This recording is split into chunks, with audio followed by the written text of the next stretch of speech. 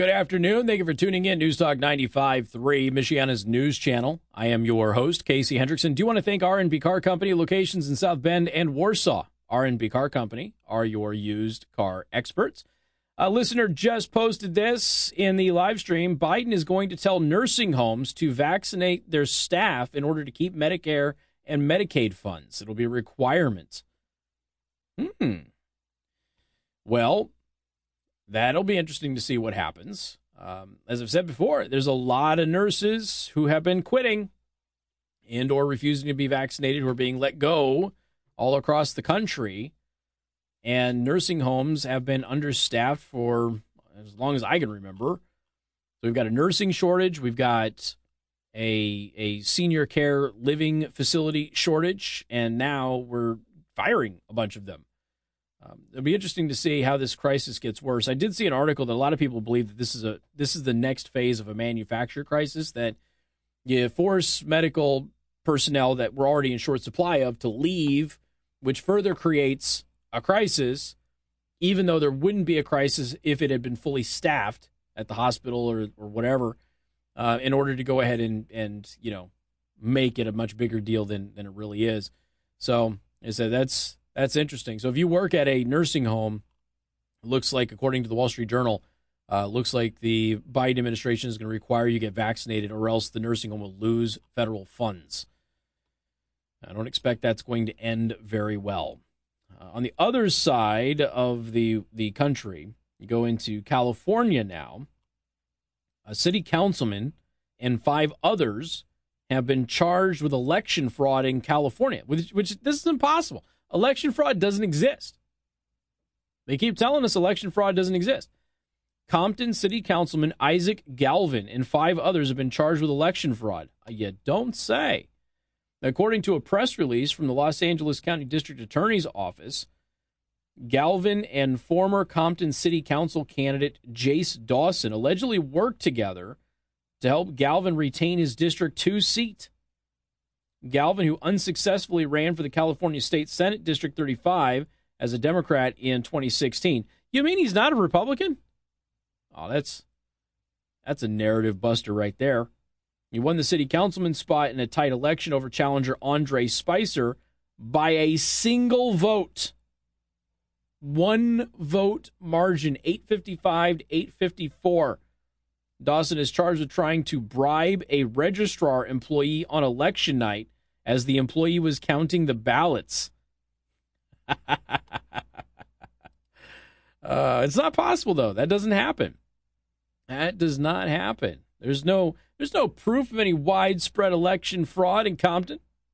It's just 1 vote, after all. What else do we have here? This one's interesting. Speaking of election fraud, a big tech whistleblower said that Google altered its algorithm in order to ensure that negative stories from establishment media about Trump were what people saw when using the highest trafficked website on the internet. Another radio host whose name rhymes with Casey had said this back in 2012 when Google released that they were doing this.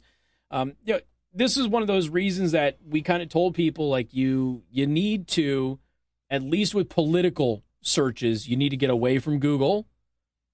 Now, Google is still the best, most accurate search engine out there, but there are certain things you can't use Google for. Politics is one of them. COVID is another. You can't use it because it suppresses anything it doesn't like and it elevates everything that it does like, and it's all artificial. Search engines were supposed to be organic. That was the whole idea behind them. You searched for something, and it gave you the most relevant link to that search. And usually that was based on traffic and that sort of stuff. But it's not that way anymore. They pick and choose who gets traffic now. And if they don't like you, you don't get traffic.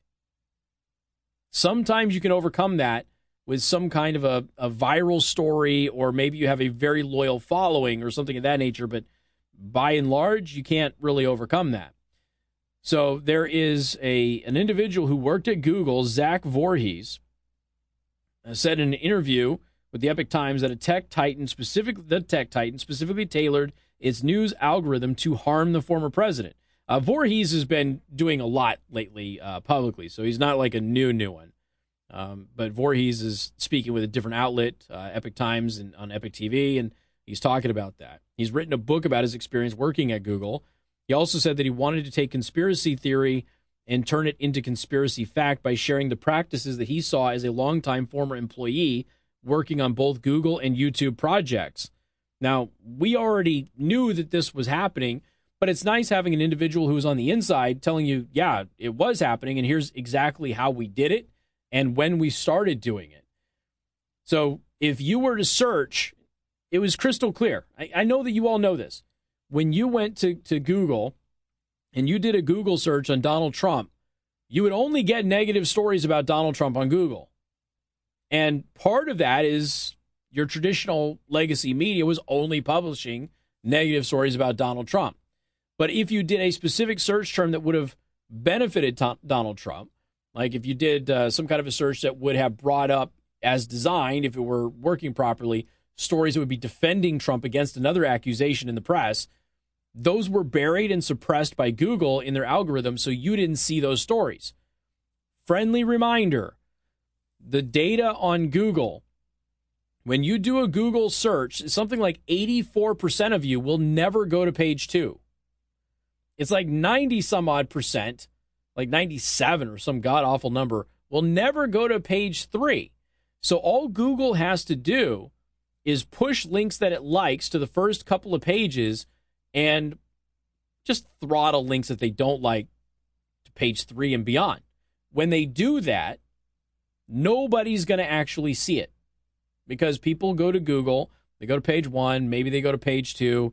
That's it. They don't continue to look at the search results. And he's just exposing that. But he say they did do that with Donald Trump. No big surprise. People kind of suspect this is happening, that certain keyword trigger things within the algorithm, that is actually happening. He told the Epic Times, noting that newly written stories about Trump were digitally married with older ones to ensure that they remained at the top of the search results. They actually have that. They show like a graph, a tree. They say, actually, this forms a super story that spans 8 days, he said. So you'd have an old story about Trump. I noticed this too in the searches. You do a search about Trump, and they would bring up something really old about him. And this is kind of what I've always told you, where, you know, an old debunked scandal gets put on the shelf and then pulled back off of the shelf and recycled. This is one of the ways that Google is kind of doing that. Part of it is organically. They just pull it off and recycle it. I shouldn't say organically. That's not the right way of doing it. But you take a news story about Trump, and if the algorithm in Google can relate it to an old story about Donald Trump, they would. So the algorithm would marry the news story with the old story into a brand new story, and you would just get recycled and regurgitated anti-Trump articles over and over and over and over again. And a lot of that stuff were old stories regurgitating old information, oftentimes debunked information.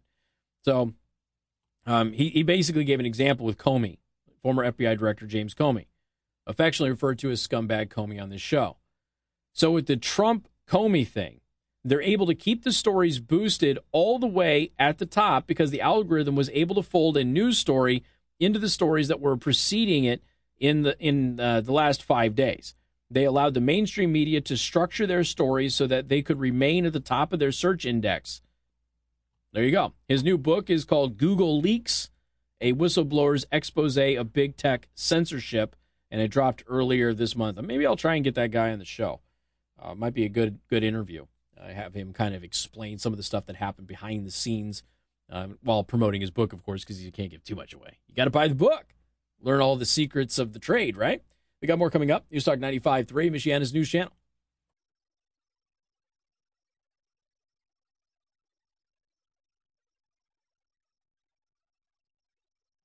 The latest list on the causes of death for children. All right? Cause of death for children. Anybody want to guess what the number one cause of death for 1 to 4-year-olds? Number one cause of death. Well, not quite. Not quite. That's actually, technically, if you call like suffocation, that's like the second lowest. Second lowest. Number one is drowning. Now, that's age 1 to 4. Okay. Age 1 to 4. So it's a good guess, but I guess not as many kids suffocate. You know what the thing that is least likely to cause the death of a child 1 to 4 years old is in the United States? The least likely. Josh is thinking real hard. Gunfire? No. Homicide is actually number 3, but I mean, that's all homicide. No. The least likely to kill your 1 to 4 year old child is COVID. Do you know what's more likely to kill your child? Four times more likely to kill your child than COVID? The flu. Age 1 to 4. According to the official government data. While everybody's running around fear-mongering you about masks and vaccinations for kids. All right, so that's age 1 to 4. Let's go age 5 to 14. All right? I'll bring some teenagers in on this. Number 1 cause of death for kids age 5 to 14. Josh, what do you think? What do you think it is? Car crash? It's number 2. That's number 2. Close. Real close. Real close. Number 1 cause of death for age 5 to 14 years old, cancer. Cancer. Number 3 cause of death, age 5 to 14 years old, suicide. Do you know what the least likely cause of death is for people aged 5 to 14 years old? The least likely. COVID. COVID. Do you know what else is more likely to kill your child age 5 to 14 years old, according to the official government data, which is published in the New York Times, but this is all from the CDC, okay? You know what? The next thing that's most likely, next thing up from COVID is most likely to kill you more than COVID. Any idea? Not carbon monoxide poisoning. Good guess. The flu.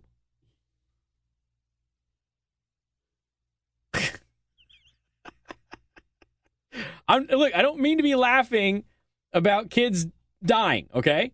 Because that's not funny.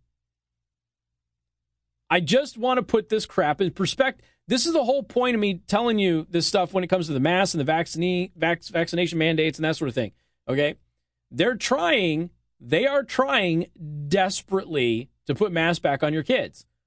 All of the scientific research says it's bad to have masks on your kids and that it won't actually help against COVID.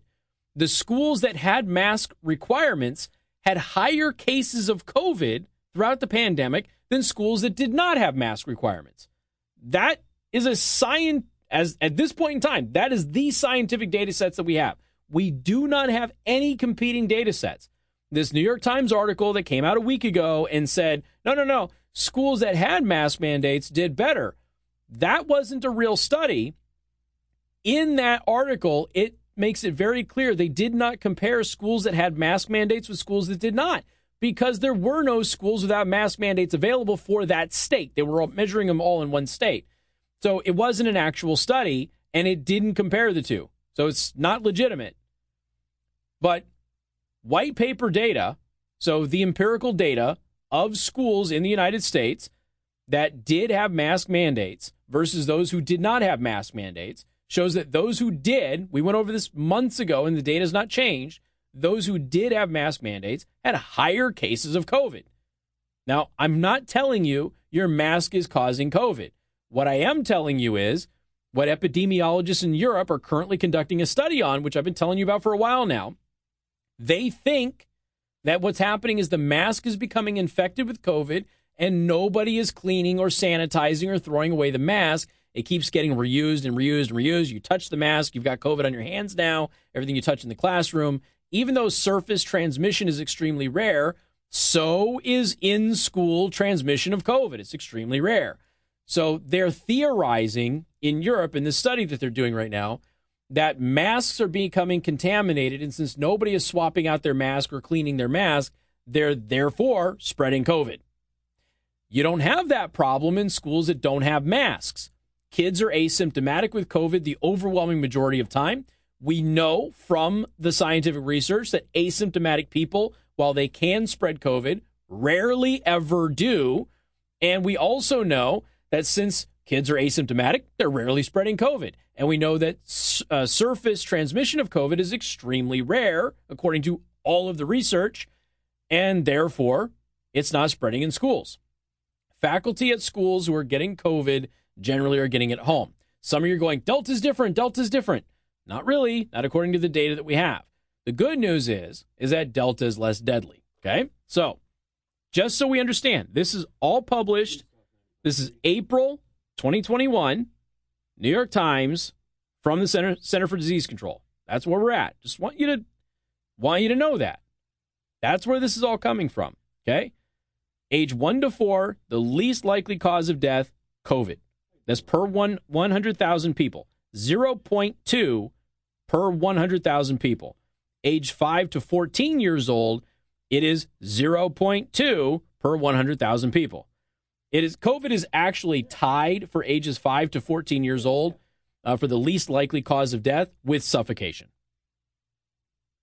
In both cases, as we have highlighted, flu and pneumonia are more likely to kill your kid than COVID.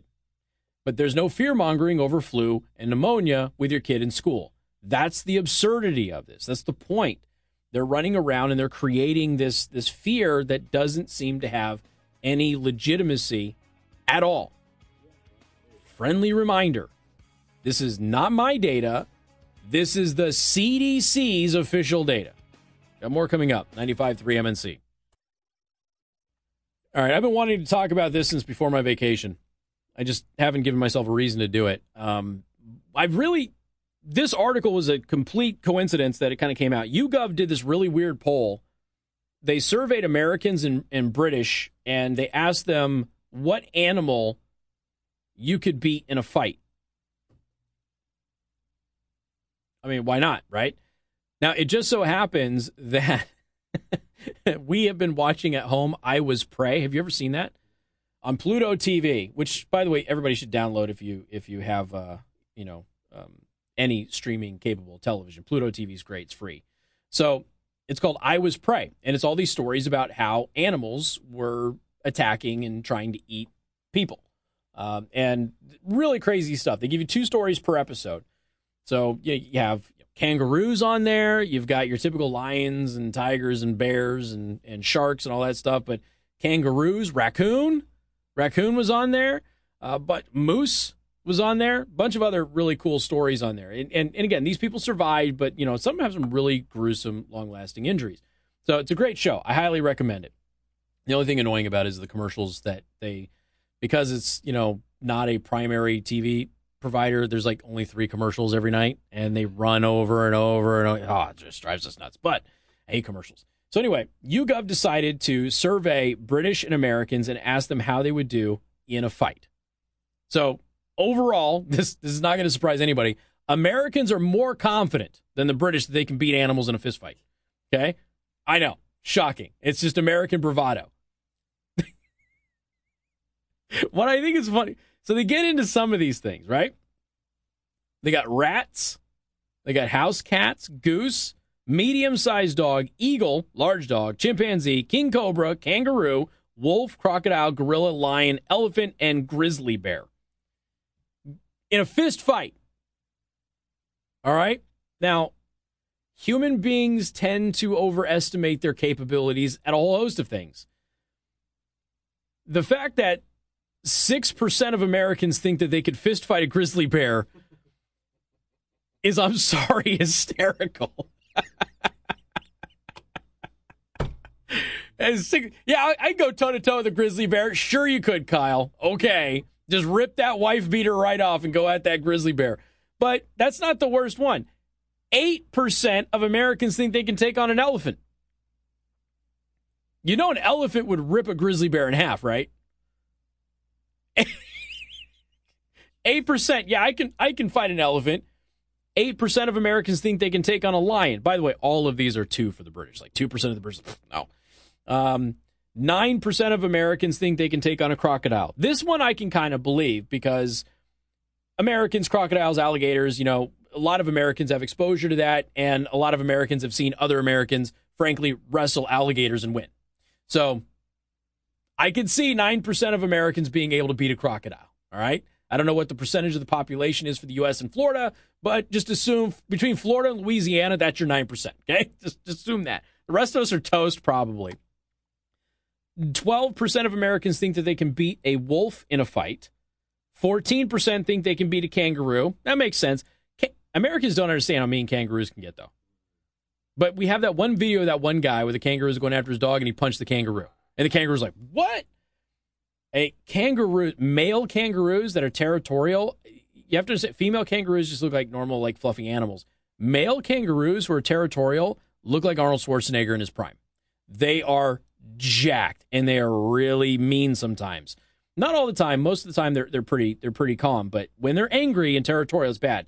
15% think they can beat a king cobra. You can't. 17% think they can beat a chimpanzee. You can't. 23% think you can beat a dog. I believe that. 30% think you can beat an eagle.